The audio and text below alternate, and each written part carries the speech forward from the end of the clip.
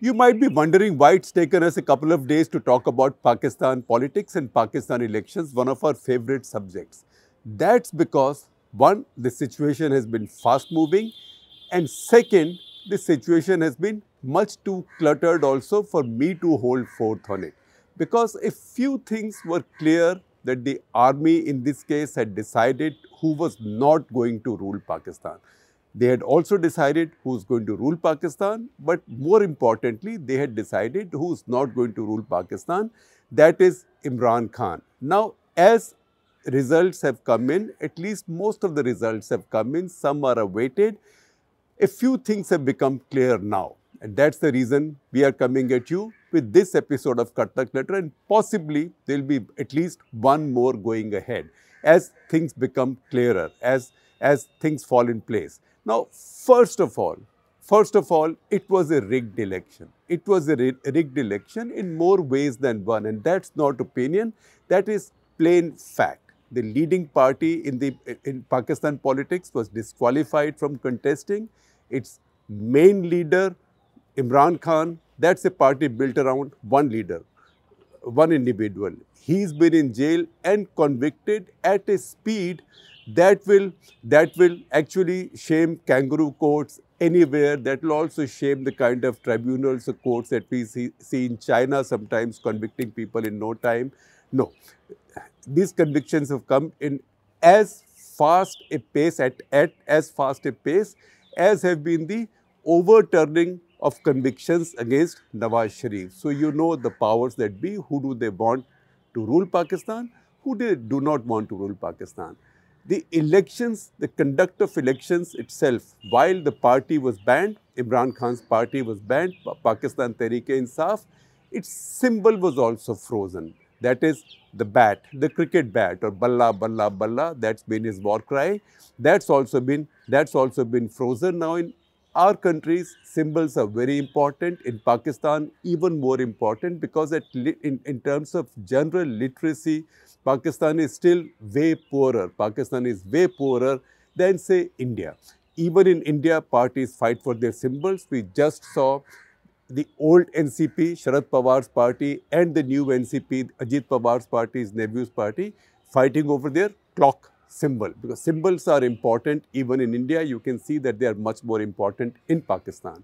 Now, the party is not there, the leader is not there, the symbol is not there. So what did PTI do? Imran Khan and PTI decided not to give up the fight. They fielded independent candidates as independents, but affiliated to their party. There is no secret about who they are affiliated for, and they can contest under multiple symbols. It looks like those candidates have got the largest number of seats. That, in spite of the fact that the next level of rigging also took place. We've seen videos coming out of Pakistan. Social media is full of information from the ground in Pakistan. There's been violence. There have been army soldiers moving into counting centers. And there's been mass, large-scale rigging. It's not new in Pakistan. It's happened many times before. Last few elections, however, in Pakistan were reasonably clean. Manipulation was done after the elections. This time, even the counting level, booth level rigging has been done. In spite of that, while candidates loyal to Imran Khan and PTI, independent candidates, they haven't got a majority. They haven't come anywhere close to majority. They are still the highest number of seats in the Pakistan National Assembly. At last count, with 251 results announced out of 266, we need to understand Pakistan's National Assembly composition. 266 seats out of a house of 336 go to the polls. What happens to the remaining 70? Remaining 70 are reserved seats, of which 60 are reserved for women and 10 are reserved for minorities, Hindus, Sikhs, Christians. What happens with those seats?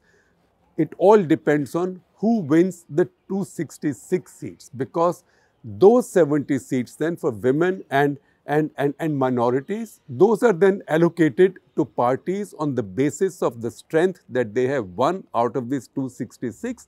So they can then allocate these seats to their candidates. So 266 is what the fight is about. The remaining 70 are then distributed proportionately. For example, if somebody gets half the seats in 266, they will also get half the seats, say 30 seats of the women's constituencies reserved for women and 5 reserved for minorities. That's how it works. So the fight is about 266. Now 266 directly elected seats, 70 reserved, 60 for women, 10 for minorities. How will those be allocated? I told you, those will be allocated proportionate to the numbers that each party has received in the election for 266. So if somebody gets 50% of these seats, that party will also get 50% of the women's seats and the minority seats. Now remember, in this case, the important thing is that Imran Khan's independents may have got the largest number of seats in the direct election, but they are not a party.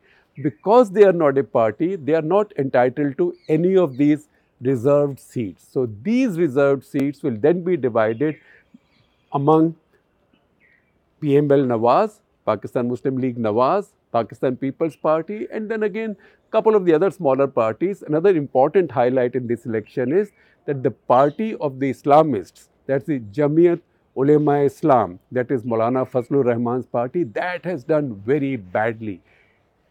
At last count, when I saw, they had won only 2 seats out of 251, maybe 2 or 3 like that. So once again, that reminds us that while there is deep and wide Islamization of Pakistan society, Islamic political parties are not particularly favored by Pakistan's voters. You find it contradictory, you can put it away in that big, heavy bag of contradictions in Pakistani society in politics. Of this 266, 251 results were announced till we last saw them by Pakistan Election Commission of Pakistan, of which 91 were with independents who were generally seemed to be loyal to PTI or who are seen to be PTI proxies. I don't use proxy in a judgmental sense here because PTI in this case is an underdog. We've been very critical of Imran Khan. We've also made fun of him in the past.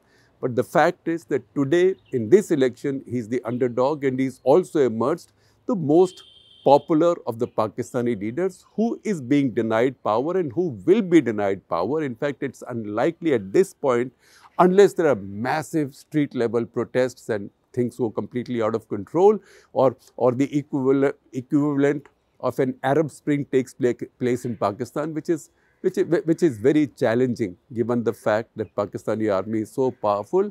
Unless something like that happens, we don't see Imran Khan coming out of jail right now. So in this case, we can also say 2 things. And 2 things you might say, I'm contradicting myself, but this is not a contradiction.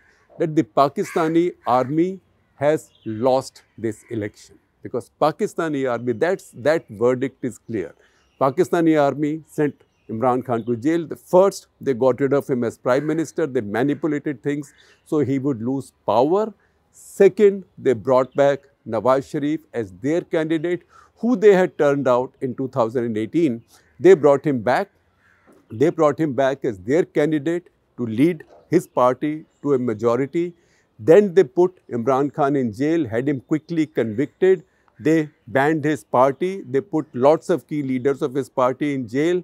They took away his election symbol and they thought they had everything set up. Then they manipulated election results as well. In spite of that, their candidate has not won. Now, so as I said, one side of the coin is that the Pakistani army has lost this election. This is a first in Pakistan's history. This is a first in Pakistan's history in the sense that the army got so frontally involved in an electoral process and its horse lost the race. That has not happened in Pakistan. So that is the first straightforward popular rejection of the Pakistani army. So the slogan that's been going on for some time, And this was repeated by Imran Khan's people a lot during the protests after his initial arrest. ये जो दहशत गर्दी है उसके पीछे वर्दी है. That means if you see all this terrorism and instability in Pakistan, the force behind this is the uniform, right? So at a popular level, a disaffection with the Pakistani army is a new phenomenon in Pakistan. That said, the other side of the coin is that the Pakistani army has won. Pakistani army has won in the sense that the leader who they did not want in power, whose continuation in power they had got impatient with, that's Imran Khan, although he was their protege. In 2018, they had again manipulated the political process to ensure Nawaz Sharif's defeat. First, they got Nawaz Sharif out of power by having these trumped up court verdicts against him, saying that because he was not convicted for a corruption charge, no money was found on him, but just to say that he is not Sadiq and Amin, he is not truthful and trustworthy. Now, those are things in Pakistan's constitution, and once again, it's a reminder that when you bring in scriptures and religion in your constitution in a democracy, you are walking on a very slippery slope, because this can be used by anybody, because scriptures and religion, any scriptures have no place in the constitution of a modern democracy. The Pakistanis chose to do it. That was used by the army to first get Nawaz Sharif out. Then they helped Imran Khan in his election, and he was also helped by the fact that Nawaz Sharif wasn't there as the force that he is. Even then, when Imran Khan failed to get his majority, army manipulated things to get him a majority. Then they fell out with him because Imran Khan started thinking, I'm a real leader. And he also Islamized his politics much too much. Islamized it to the extent that he began fighting with the Americans, with the Western world, reaching out to Russia almost exactly at the time when Putin had invaded Ukraine. So he messed up all of Pakistani army's worldview and also challenged their control over foreign and strategic policy. Even more importantly, he started messing with the Pakistani army's key appointments. He got General Asim Munir, the current chief, removed. Removed means not given an extension as ISI chief. He brought in Lieutenant General Faiz Hamid as his own ISI chief. Remember him? He's the one who landed up in Kabul immediately as the Taliban won control of Kabul, and he's the one who posed with those pictures holding his cup of tea and the saucer. Imran Khan wanted him to move up, whereas General Bajwa at that point wanted his candidate to become the ISI chief. Now, that was a tussle that went on for some time, and even then, we had actually featured this in a whole episode of Cut the Clutter. I will share a link with you to say that this is not going to work. Also, it was the first time a serving elected Pakistani Prime Minister had so openly challenged the army. And as you would expect, he did not win the last time, and he is not winning this time also. The Pakistani army now had decided that no matter what happens, Imran Khan is not coming to power, and they will put up some kind of a government in place, some kind of a government, because now you have a situation where out of 251, PTI has 91, Pakistan Muslim League, that is Nawaz Sharif's party, has 71. 14 results are still to be counted. So maybe the gap will not be 20, the gap will be maybe 15 or 16 towards the end. And these independents, because they are unconnected, unaffiliated right now formally, some of them can be quote unquote won over. So to that extent, because Pakistani army will still be able to install a government of the kind that it wants. One, it will be able to keep Imran Khan out. Second, install a government of the kind that it wants. We would also say that the Pakistani army has won. So the Pakistani army has lost out big time politically, morally, and also institutionally. At the same time, in the narrow sense of the tactical battle in the elections and for installing a government that it suits it or that it wants in power, it has won that battle. So lost the war, but won a battle. So I see a lot coming up on Pakistani social media, and I will try and see if we can find some for you. But the one that really caught my eye is something that obviously PTI supporters are putting out, Imran Khan supporters are putting out, that says the great Pakistani army, it has never won a war, but it has never lost an election, right? You said that. In this case, however, the Pakistani army has lost this election. It is just that when you are the first umpire, the second umpire, the third umpire, the fourth umpire,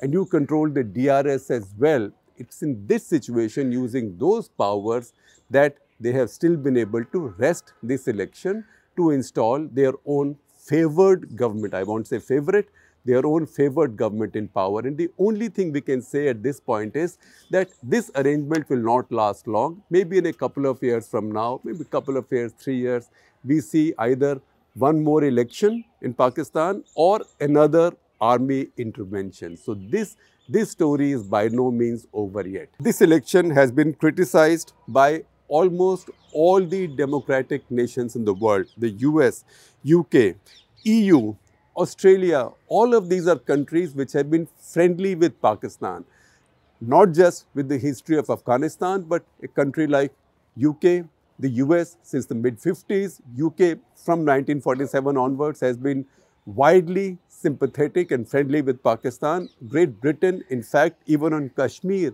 has had a most partisan, pro-Pakistani position since 1947. All of these countries have now issued statements criticizing this Pakistani election and calling it unfair. So I will bring you some observations from Dawn. Dawn is Pakistan's most respected newspaper. It's also a newspaper that's been very critical of Imran Khan, his politics, and also his style of governance as Prime Minister. Like a lot of the other Pakistani media, Imran Khan had not been kind to Pakistani media. It had attacked journalists, media, everybody. And in fact, like following the pattern of strongman leaders around the world, he had developed the idea and actually quite perfected the idea that he did not need mainstream media. So he created his own sort of local political superpower with his social media.